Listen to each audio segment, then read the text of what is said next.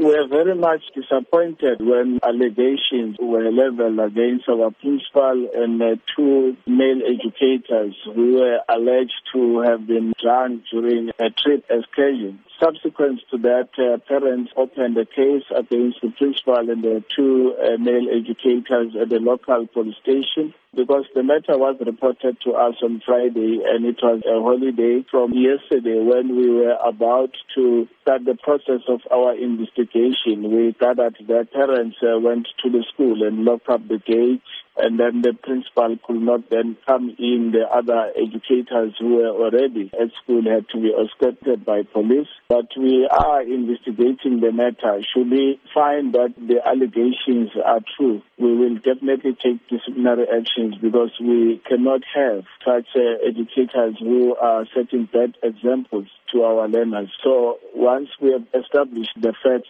we'll then be able then to come up with a way forward. But we want to emphasize that if this is true, definitely we are going to take disciplinary actions. What support is being offered to the children at the school? Our psychologists are also involved in terms of them getting the statements from the learners, because for now we are not dealing with the fact, but we are dealing with allegations. The second inspector is also dealing with the matter. How concerning is this incident? We are very much disappointed because this is one of our best run schools in terms of results. We've always been making an example of the leadership and management of that school, referring to it when addressing even workshops and other schools to then say they must go to that school to observe some of the best practices.